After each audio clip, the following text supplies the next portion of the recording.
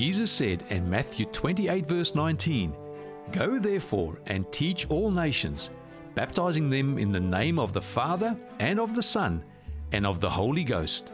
Welcome to Go Teach All Nations, bringing you Christ teachings through Australian and international speakers. And here is today's presenter, Pastor David Haupt. Good morning again, friends. Over the past 7 years, I've had the privilege to see God's hand performing miracle after miracle. For 7 years, since we started in Cabramatta, I've seen God's protection from the 5T gang that came in one night to kill a client and pulled a gun and put it against my temple. I've been bashed twice. I've had the police come and warn and say, there's a price on your head. Stay away, close the shop to save your life. But I have seen God change human lives.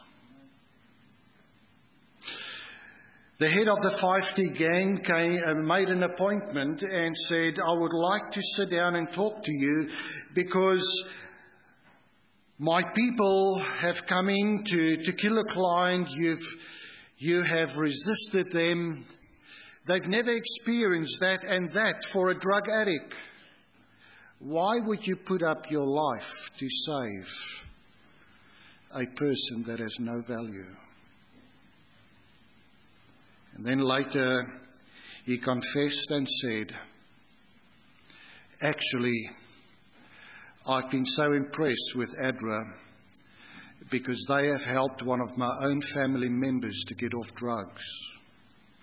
And the way in which you people have done that showed me that you saw each person, doesn't matter what their circumstances, what their background, as equal. And you treated no one different to anyone else. I would like to support your work financially. Should I have accepted that? I did not, because I said to him, well, while we do need it, I want to continue to be able to not to be bought, to offer a service to each and everyone equally. That 5T gang leader ordered his people never to harass, but rather to protect our service. But friends, the biggest miracle that ever took place is as young people come in through our doors, completely shattered and broken. And within a short period of time, to see how that God can transform their lives. I received a phone call from an interagency chairperson that said, will you please come and address us? Share with us the work that ADRA does. And I said, what particular would you like me to speak on? He said, please share with us what you've done with Client X.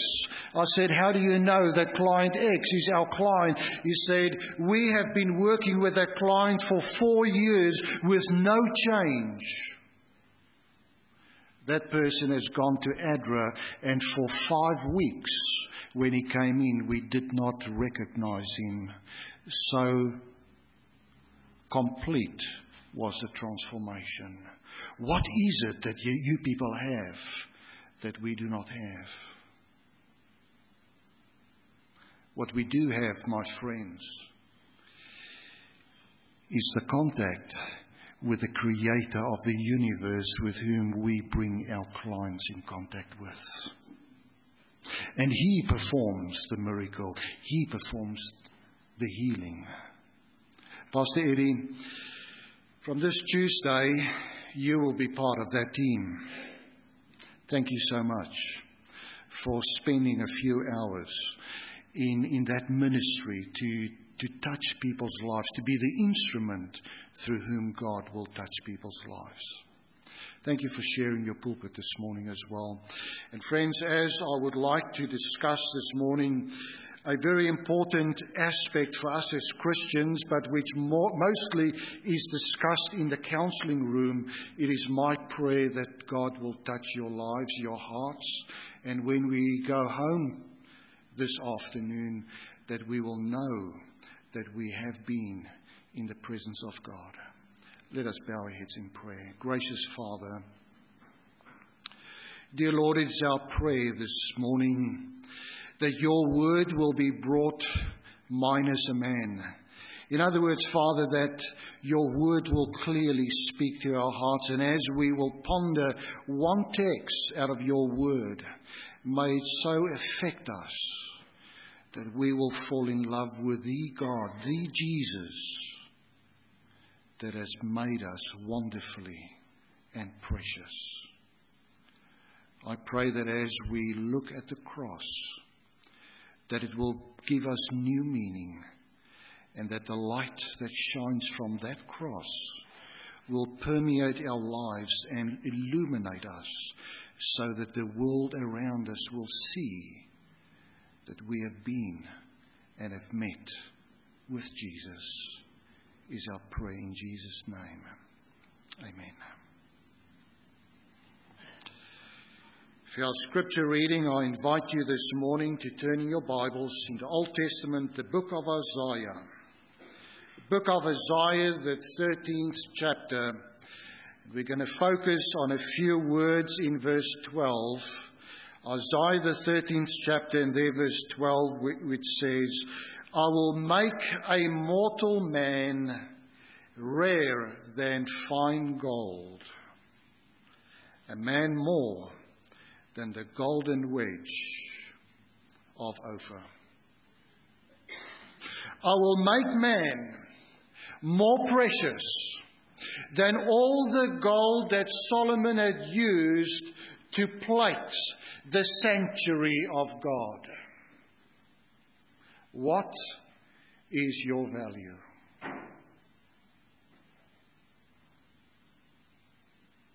What is your value? The number one dilemma that I see in the counseling room is this issue. The issue of what is my worth? Yes, clients come into the counseling room and into our Blacktown Centre with numerous problems, ranging from abuse, sexual abuse, emotional abuse, physical abuse, to, on the other side of the range, the abuse of substance, the abuse of relationships, the abuse of power. But in all of that, as you boil it down to one major issue, it comes down to the question, what is my worth? What is my value? Today, medical science confirm that within 6 weeks after conception has taken place, that the state in which the mother is in emotionally will have a direct impact on the way that her unborn baby will feel and believe about him or herself when they grow up. So today we talk in the Blacktown Centre about present stressors that impacts the worth of a young person that grows up with numerous stressors and inability by parents to show love and acceptance and appreciation. Unconditional love I'm talking about. Or when a parent is maybe in prison, or a parent is using drugs, or there's high amounts of criticism, that child grows up to believe that if they had more value, that all of those things never would have taken place. So today, like with myself and my family, we find that many immigrant families faces a major crisis, especially with the first generation. The continual struggle between the parental model and the Australian model in which those children grow up. the church in which they grow up, the criticism or the acceptance can cause stressors or can cause acceptance. We do not even talk about the effect of trauma and abuse on children's lives, because they learn by the way in which they observe of how their parents treat them or the community treats them. So what would happen to the following young people? A young child growing up, receiving only acceptance once they are able to perform to a certain model. Or a young girl that is sexually abused by her own grandfather. And currently, my dear friends, I'm working with 3 young girls in the early teens, where instead of loving them and protecting them, their grandfathers have abused them for his own sexual gratification. Those young girls say to me, if I was only a better child, my grandfather would have loved me. There must be something wrong. Or else it would have been different.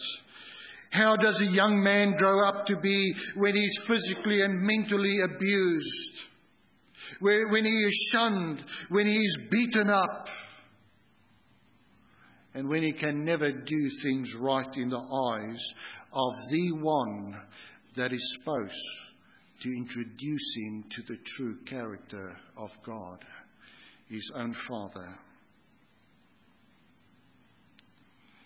And my dear friends, these young people will grow up to believe that they are never good enough.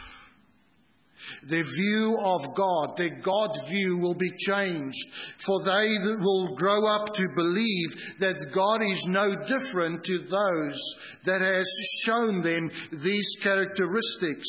Salvation would become for them a torment by which day by day they will try to become good enough so that hopefully one day God will accept them. They will become critical. They will criticize others because they grew up with criticism, with rejection, and never been good enough.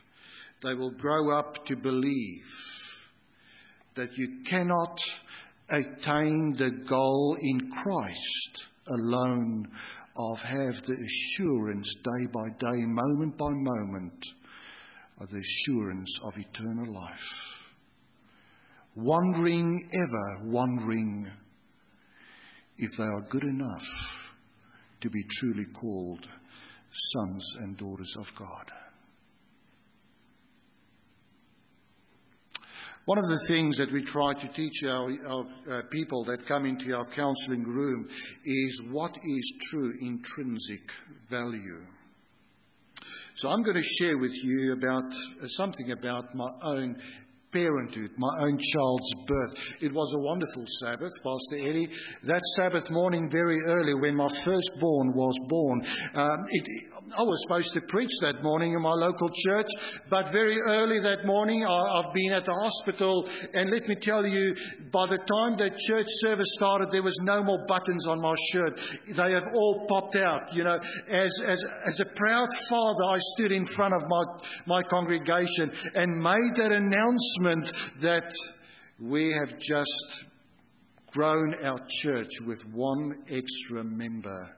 A beautiful girl that was born. But something significant happened that morning very early. Around about 4 or 5 o'clock that morning, when the doctor cut that umbilical cord, it was like that my daughter jumped out of the hands of the doctor and started to race down the corridor of the hospital. Luckily, the maternity ward was on the 3rd level. Or else she would have reached the front door and she would have been out before a security guard could have closed that door. Now I see there's some problem here. I see some mothers with huge frowns on their foreheads. What's wrong? Didn't your kids do the same? What did your kid do?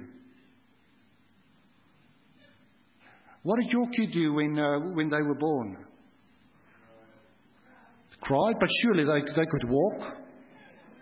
At least they could go and fetch the newspaper for you, couldn't they?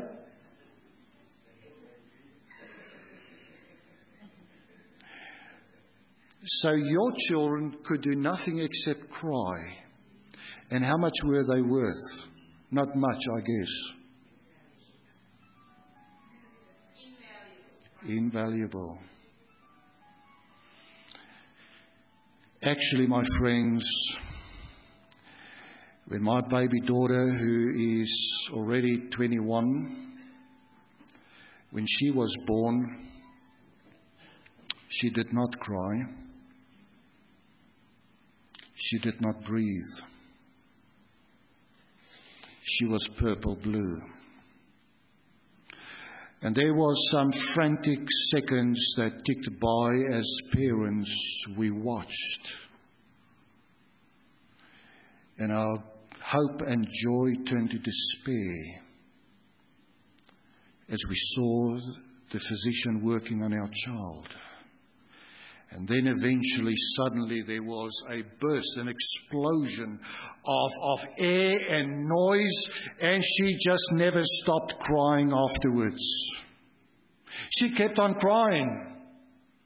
Right through the day, right through the night, and all that she could do was just lie there and make a mess, and she did not care about what our appointments were the following day. She just demanded, and we had to give. She could not give anything back. She couldn't even roll over. She just opened her mouth and wailed.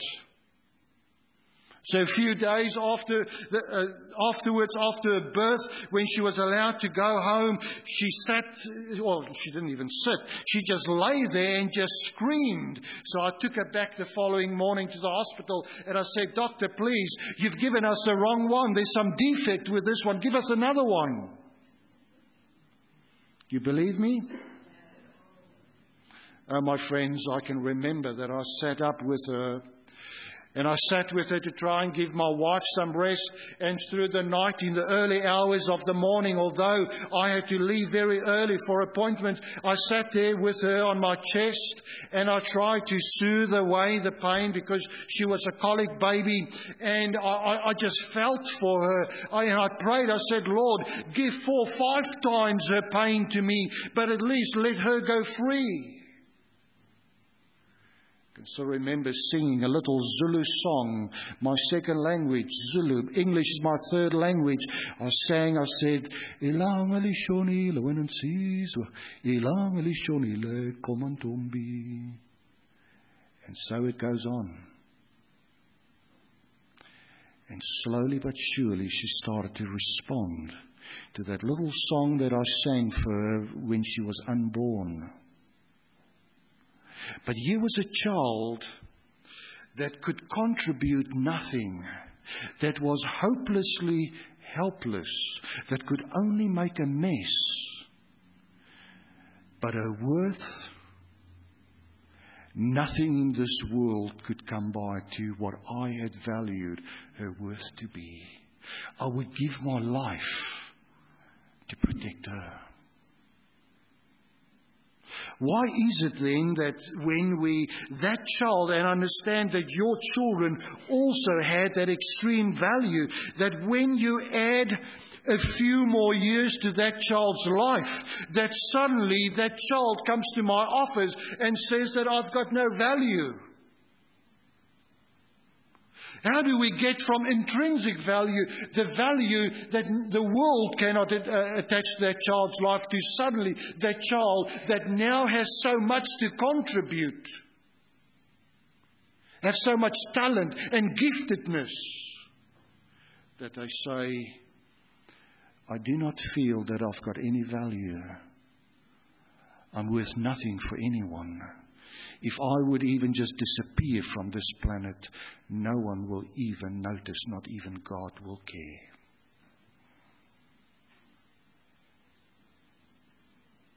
My friends, the reason for all of this is because people are looking at the value that society attaches to their life. They look at the stressors, they look at the abuse and the trauma that life, the sinful world, puts each one of us through, and they say, if that happens to me, it must mean that I've got no value, and they forget the most vital component, and that is the value that God attaches to each human being's life. Jesus had the ability to see people's true value. Because of this, He positively affected the lives of the worst. But my friends, He did not leave them the way that He found them. He transformed them. He changed them to become sons and daughters of God. Not only theologically, but also in essence. He changes their characters to reflect the character of God. Therefore, Jesus chose in His ministry the worst of the worst. And very quickly, I would like to just mention, because of our lack of time, John chapter 8 tells us a story of a prostitute that meets Jesus right in the center of the church. Actually, she's brought in John chapter 8 by those that have used her and misused her, but now are her accusers. They have caught her red-handed. She's guilty as hell. And they bring her into the presence of Jesus to condemn her, but in actual fact, to condemn Jesus. Who was this prostitute? As we combine pieces of Scripture and we bring into this story also the writings of Ellen White, we discover that this woman in John chapter 8 is exactly the same one that was led astray by Simon the priest, that was a relative of hers, Mary Magdalene, that grew up in the little town of Magdala, who grew up with her brother Lazarus, caring for her and for her sister. But after the encounter with Simon the minister, the priest, what happened in that encounter went deeper with her, and she felt that if she had more value, that he would have looked up to her instead of abused her. And she started in her spiritual life to dwindle, because if this is how the minister treats her, maybe this is also how God treats people. And she eventually left the town of Bethany and went down to Magdala, and she became Mary of Magdala, a prostitute eventually, who sat at the feet of Jesus, out of whom Jesus drove out 7 demons. You remember that story? Eventually, out of gratitude for what happened, I would like to suggest in John chapter 8, she eventually has the courage to move back to Bethany, because Jesus has changed her life. And she's the first one at the grave site of Jesus early that Sunday morning. Why would Jesus set a sinner free? What is her worth? Oh, my friends, Jesus was willing to set her free because He was ready to be stoned in her place. Because her value and her worth is not attached to the abuse that she had experienced as a young girl, but it is attached to the price that the life-giver Jesus Christ would pay for her life. What is your value this morning? Is it based upon that which people around you have done towards you, their behavior towards you? Or have you been to the foot of the cross, and have you looked up at that cross and have the love and the grace and the value of God shined into your life yet? Oh, my friends, Jesus saw value in the pathetically, physically challenged of our community. A man in John chapter 5 was lying at the pool of Bethesda for 38 years, hoping, waiting that someone would see a value in him and help him to get into that water. But when Jesus stands next to him and says to him, "Do you want to be healed?" he says, "Lord, there is no one."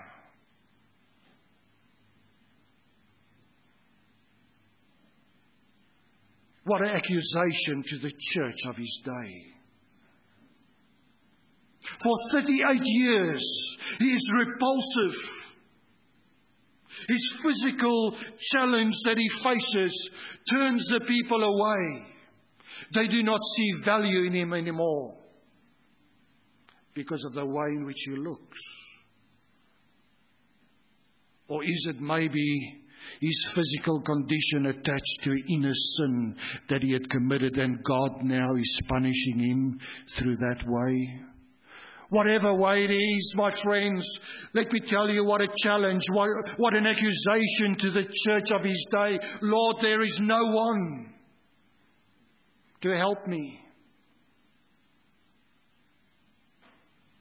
I wonder what the people of Greater Sydney, the challenged of our great city, will say when Jesus comes. Will they also say, "Lord, there is no one"? Do you want to be healed? Oh, my friends, Jesus looks past the abuse. Jesus looks past the outer deformity, and he looks at the heart of each human being.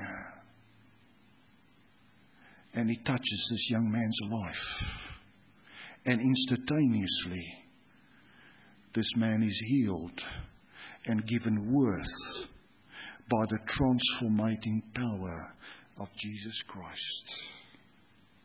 Oh, Jesus was drawn also to the outcast sinners, the tax collectors, the prostitutes, the sinners of the community. And in Luke chapter 19, the story of Zacchaeus is told, of a young man that grew up in the church but eventually rebelled because he had a physical deformity. He was shorter than all others, but he had one desire, one yearning in his heart, and that was to see Jesus. But he could not see Jesus. Why not? If you read the Gospel of Luke chapter 19, you'll see that it says that he was short. Could he not see Jesus because he was short? That is what we would like to say. But if you go to the original Greek text, you will see that the text says that Zacchaeus was short and could not see Jesus because of the crowd. Who was that crowd that blocked him from seeing Jesus? They were the church people of his day. Their attitude towards sinners, their attitude to the outcast. They did not want to know this man. They stood with their backs towards this man. But then Zacchaeus makes the discovery of his life. Yes, while he stands here with one yearning, and that is to see Jesus, he discovers that Jesus had already seen him, because Jesus stands at the base of the tree of his life. And the first thing that Jesus says is what? He calls him by name. He says, Zacchaeus. And what does Zacchaeus hear? You see, my friends, Zacchaeus is the diminutive of the name Zechariah, which means God remembered. Oh, Zacchaeus, the people around you might want to forget you. The church might want to forget you. Yes, your family might want to forget you, but oh, Zacchaeus, the Son of God cannot forget you. Come down. I want to go home with you. God sees value in us, a value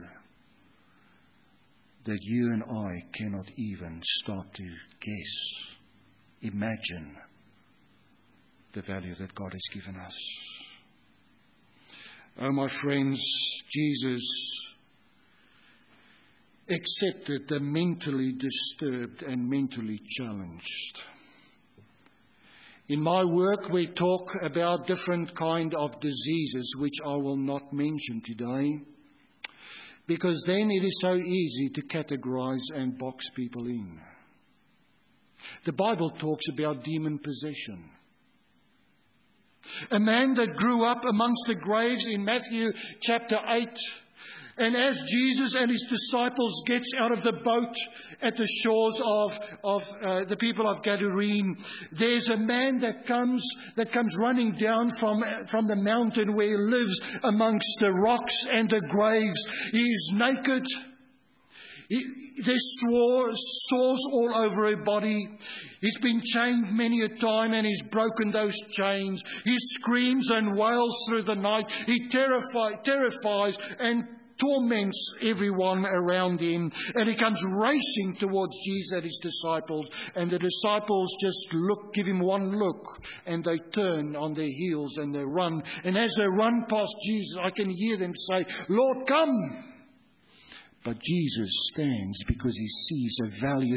Jesus listens past the abuse of this man, and he hears the cry of this man's heart. And how much does Jesus invest in that man that day? Put on your thinking caps with me this morning. The Bible tells us that he invests 2,000 pigs in this man. Remember that story? What is the worth of 2,000 pigs? Well, do some mathematics sums with me. I'm not very good at it, but so I brought my calculator out because the figures that I got to was too staggering, and I had to make sure that it is what I'm going to share with you, what it is. 2,000 pigs. A pig. I grew up on a farm, and a grown-out pig weighs about 120 kilograms, a nice big one. So you cut out, when you slaughter that pig, cut about 50%. That leaves you with roughly 60 kilograms. Am I right so far? So one pig, how much does pork cost, by the way? I'm asking the wrong audience. Let's say $10 to make it easy. I better go and check it one day. How much does one carcass cost? $600 times 2,000. $1.2 million for one lunatic, one demon-possessed man. That is what Jesus is willing to sacrifice, but Jesus sacrificed actually more. Because when Jesus eventually came to this earth, God did not give us the best that heaven had. He gave us everything that heaven had. He emptied heaven to save that one lunatic, demon-possessed man living on the streets of inner Sydney. You understand what I'm trying to say? That is the value of one soul. This Dr. Heppenstall, one of our bigger and older theologians that I've got a lot of respect for, that wrote the following. He said, "The poet Longfellow could take a worthless sheet of paper and by writing a poem on it, make it worth $6,000. That is genius. A Rockefeller can sign his name to a piece of paper and make it worth millions. That is capital. The Australian government can take a metal, stamp a symbol on it and make it worth $1. That is money. An artist can take a $5 piece of canvas, paint on it and make it worth $100,000. That is art. But God can take a young man and a young woman, wash them in the blood of Christ, capture their hearts and their minds, put His Spirit in and mind in them, and transform them and make them like unto Joseph, Daniel, Paul and himself. That is called redemption. Oh, my friends, evolution say to us that man is made little higher than the animals, a thing of earth. reputable and returnable to dust, and a child of the beast. The Bible, though, affirms that we are made as sons and daughters of God in the image of God, that God has made us infinitely more valuable than all the gold and all the silver of this planet. So when we come to worship on Sabbath, each Sabbath, we can know who we are, because we can truly say that I am a child of the King of the universe, made and redeemed by His blood, transformed by His Spirit to live in His likeness. With God we can far outweigh in value the sum total of everything that is on this earth. A minister's daughter came into our centre about a year ago. We've been praying with her parents for over a year that God would send her in. You see, this girl was a drug addict and worked as a prostitute. So does a number of our girls work the streets of King Cross last night, and they will do it again tonight, until someone will reach them with the Spirit of God. But we've been praying for over a year that God will bring this young lady in, and she refused. She heard the reports of our work, the willingness to accept them, to attach a value to their life that their own community did not attach, but she just did not come in. And then one day, lo and behold, she just pushed open the door and she walked in. She sat there in my office and she said, "Okay, I'm affected by drugs. I'm selling my body to whoever is willing to pay the price. So condemn me. Tell me how much I am worth."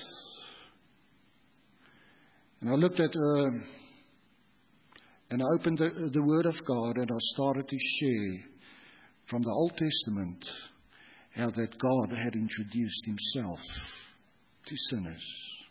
I shared with her the story of Hagar that was used and abused because God's man distrusted God. And how that after she was used and abused, she was rejected. And how that God met her there in the desert. And how that God had introduced Himself as in Hebrew, Lachairoi, which means the God that sees. The God that sees when no one else wants to see her, when everyone else wants to forget her. God sees her. And week by week, day after day, we went through Scripture and we opened God's Word and shared no condemnation, but just shared a searching God to her. This girl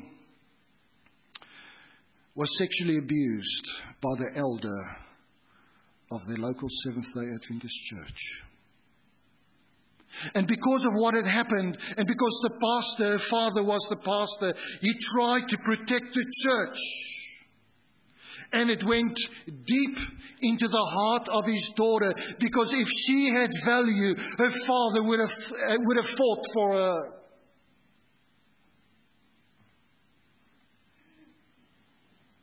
But suddenly she discovered a father that truly cared. A father that cared so much that He emptied heaven for her. And I can remember she came in that one specific day. She had $100 in her wallet. She said to me, once our counselling session is finished, I'm going out and I'm going to buy myself a dress. Mom gave me $100 because that at least makes me feel better about myself when I've got something new on. And I shared with her the story of the cross and what the cross meant and the price that Jesus paid for her. And I put her name into that gospel account. And she wept and she said, "Can this be true?" And I linked it with 2 Corinthians chapter 5, verse 17 to 21, that those that are in Christ is a new creation. That she can stand before God as if nothing of the past ever had happened. And the tears just flowed off her cheeks. And she said, do you want to say to me that if I was the only one that would accept him, that he still would have died for me? From there she went and she watched Mel Gibson's epic story on the crucifixion of Christ, and she came back in a state. She was weeping. Her face looked terrible. She walked into my office. She said to me, now I can see vividly what Jesus had paid for me, and that only for me. If that is true, that he's done that for me, I'm finished with my past. I want to surrender my life to Jesus. I even want to give my past to him. We prayed and she surrendered her life to Jesus. She phoned her boyfriend. She said to him, I'm coming home, but things will be different now. He said, what do you mean? She said, I've really met Jesus now. And although I love you, I will only belong to you once you have made the commitment of marriage to me. But now I belong to Jesus, and I will belong to him till Jesus comes. She took out that $100 note. She said, I don't need this money anymore.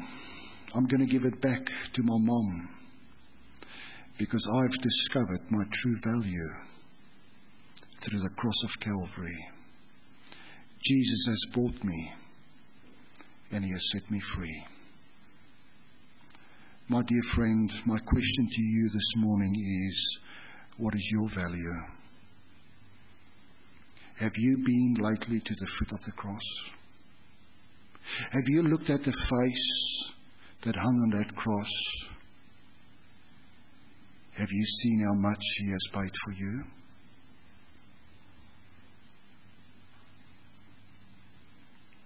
If you are still wondering about what your value is, maybe if you're older, your family have moved away, maybe you've gone through divorce, maybe you've gone through a lot of pain, maybe you've gone through very similar things that the clients that I see on a daily basis have gone through. I invite you not to look at that, but I invite you to look at the cross of Jesus to discover your true value. Give him everything that you have. Surrender all to him. And allow him to set you free and make you truly a son and a daughter of God. Let us pray. Gracious Lord, there is so much beautiful things that are happening around us in this world. But Father, it is also punctuated by all of the heartache and the pain, the suffering, the abuse, the trauma that we see. And out of the beauty, we quite often see the thorns of sin that tries to destroy us, and especially try to paint a picture of God that is never yours. Try to turn us away from you, from your love, your grace, hoping that we will never discover our true value in you. Because if we do, oh Father, there's nothing that can hold us to this earth anymore, because then we will want to be transformed into your image, your likeness, your character. We would want to be your children. I pray, Father, that you will touch my life. And Lord, that day by day that I will live this sermon, that I will accept that value and live up that value. But the same I pray for each one of my brothers and sisters here in front of me. And Lord, if there's anyone this morning that is going through a specific trial time, I pray that you will reveal yourself to them in your full glory and shine upon them the grace of God and draw them in to that transforming power. This is my prayer in Jesus' name. Amen.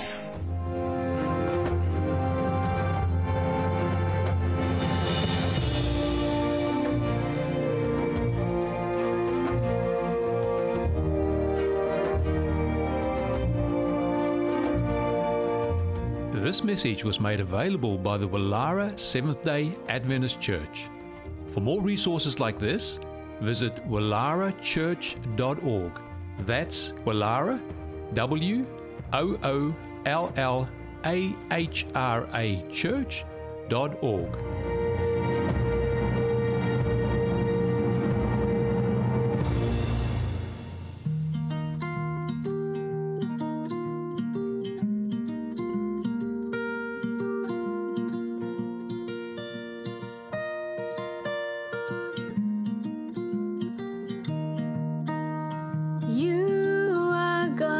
Child, he had you in his mind before you were created.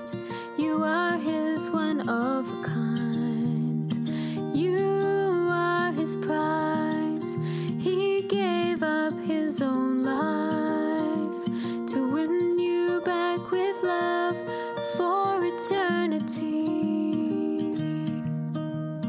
You matter to him. He gave up everything. He laid down his life so you could be with him. You matter to him. You are his precious child. Won't you realize that you really matter to him? Seem hard for you to believe, but the evidence was shown hanging on a tree. Jesus came down, his arms stretched open wide, just to let you know that you really, really matter to him. To him, he gave up everything. He laid down his life so you could be with him. You matter to him. You are his precious child. Won't you realize that you really matter to him?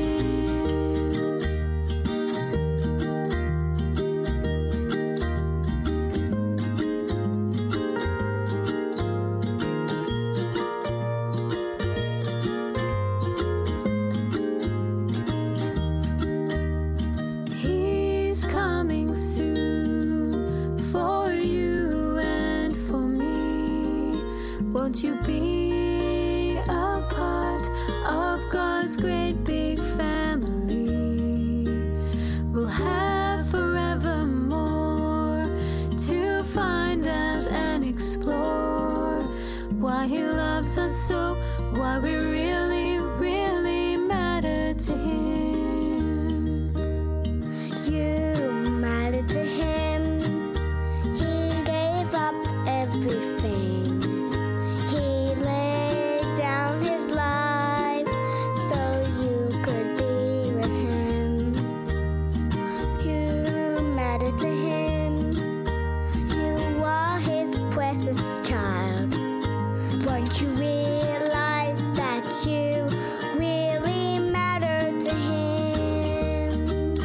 Once you realize that you really matter to him.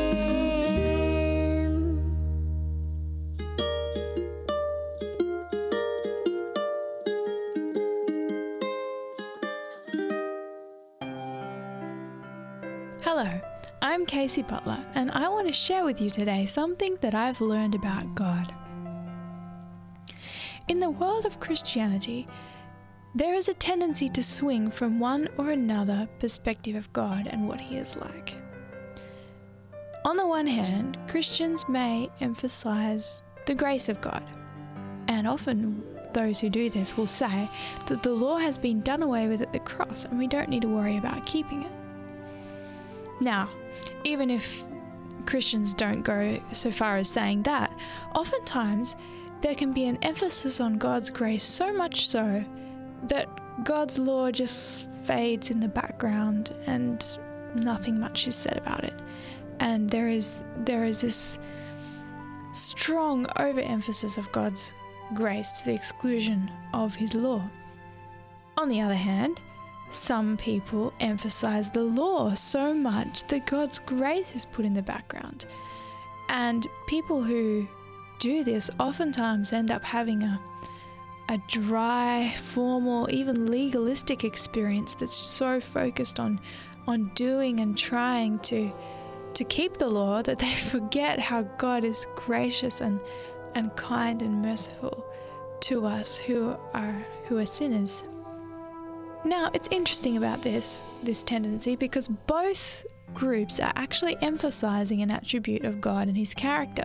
God is merciful, God is gracious, but God is also just, and he has a law, and he stands by his law. That is part of the stability of his government. But there's something wrong with overemphasizing one or the other of these attributes to the exclusion of the other. And let me illustrate. Say you had a clothes peg, and you wanted to show someone who had never seen a clothes peg what a clothes peg is like. Well, just imagine you pick up the clothes peg, you split it apart so that you've undone the two wooden peg parts, sides, and the spring in the middle, and you've split it into two different parts.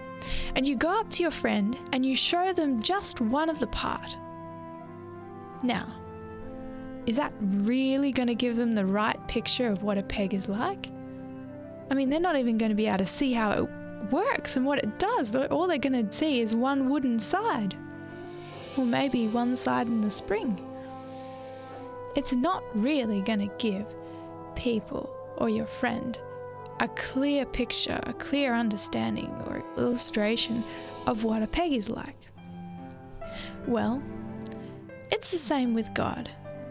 If you only emphasize one aspect of his character, you only get a one-sided picture of God and what he is like. So, for example, if you're overemphasizing grace so much that you're putting law in the background, then you're going to get the impression that, God loves you, it doesn't matter what you do, you're going to get away with just about anything you want to do. He's not going to necessarily come around and bang you over your back if you do something wrong. You know, it's all good. That's the kind of understanding you're going to get. And God is going to seem just, I guess, a bit cheap in that way and shallow. And on the other hand, if you have just a focus on the law and God's justice, you might have an experience and perspective and understanding of what God is like, that he is that makes you afraid because you think that he's going to be standing over your shoulder ready to beat you over the head if you do one thing out of line. And quite frankly, you're probably going to hate God, because a God like that is not a God you would want to be around. But when you reveal both God's merciful and gracious side of his character as well as his justice and law, you are showing a balanced perspective.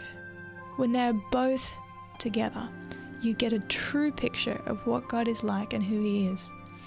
And it's interesting, this is very much supported by the scriptures. In Exodus, when Moses asked God to show him his glory, the Lord proclaimed his name or his character, who he is. He proclaimed it to Moses. And this is what he says. In Exodus 34 verse 6 and 7, it says, "And the Lord passed by before him," that is Moses, "and proclaimed, the Lord God, merciful and gracious, long-suffering and abundant in goodness and truth, keeping mercy for thousands, forgiving iniquity, transgression, and sin, and that will by no means clear the guilty, visiting the iniquity of the fathers upon the children, and upon the children's children unto the third and to the fourth generation." Now you would have noticed in that text that it talked about God's mercy. his goodness, long-suffering, graciousness, forgiveness, all of that. But then it said he won't clear the guilty.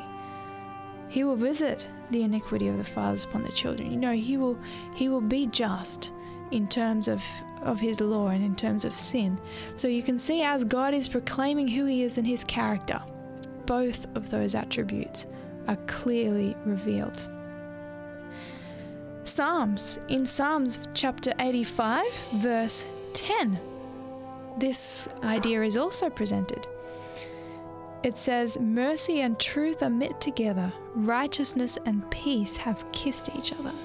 This is a beautiful verse, and it's often quoted in connection with Christ on the cross and what he did, because in doing that, when Christ died for our sins, he was showing an ultimate act of grace to take our punishment that we deserve, to take it upon himself and let us go free. That was an ultimate act of undeserving grace.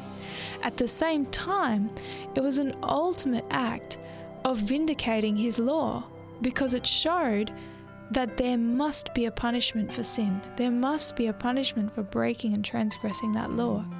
And so at that one moment, God revealed his mercy, his character of mercy, as well as his character of justice. These combined he revealed on the cross through Christ.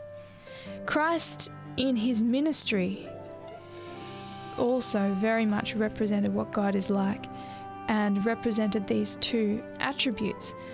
In John chapter 1 verse 17, it says, for the law was given by Moses, but grace and truth came by Jesus Christ. There you see it again, grace and truth. Truth is that which is the stable, solid, unchanging aspect of God's character, and it reminds us also of things like God's law and his justice. Those stabilizing attributes is what is encapsulated there. And Christ, you see in his ministry, he went about, we're told, he went about teaching, preaching and healing. Healing revealed Christ's grace and compassion for those who were sick and suffering, and those merciful, tender characteristics. Christ's preaching, though, and teaching revealed his truth. He was preaching truth, he was preaching righteousness and repentance, all of those more solid, unchanging aspects of God he was revealing in that aspect of his ministry. So you can see that Christ revealed those dual characteristics of God in his work and life. So it is important that we see this balance clearly in our minds, so that we can, first of all, for our own life, in our own spiritual walk with God, get a true picture of what he is like. And only then can we be able to reveal to others exactly what God is like, and not present a one-sided picture that is going to distort who God is and may quite well turn people away from God because it just seems extreme or unattractive. But when we present those two aspects together in a balanced way, people will see God truly as he is and will be drawn to him. So next time you're hanging some clothes on the line with a clothes peg, may you remember that God's character is a beautiful balance of mercy, justice, grace, and truth.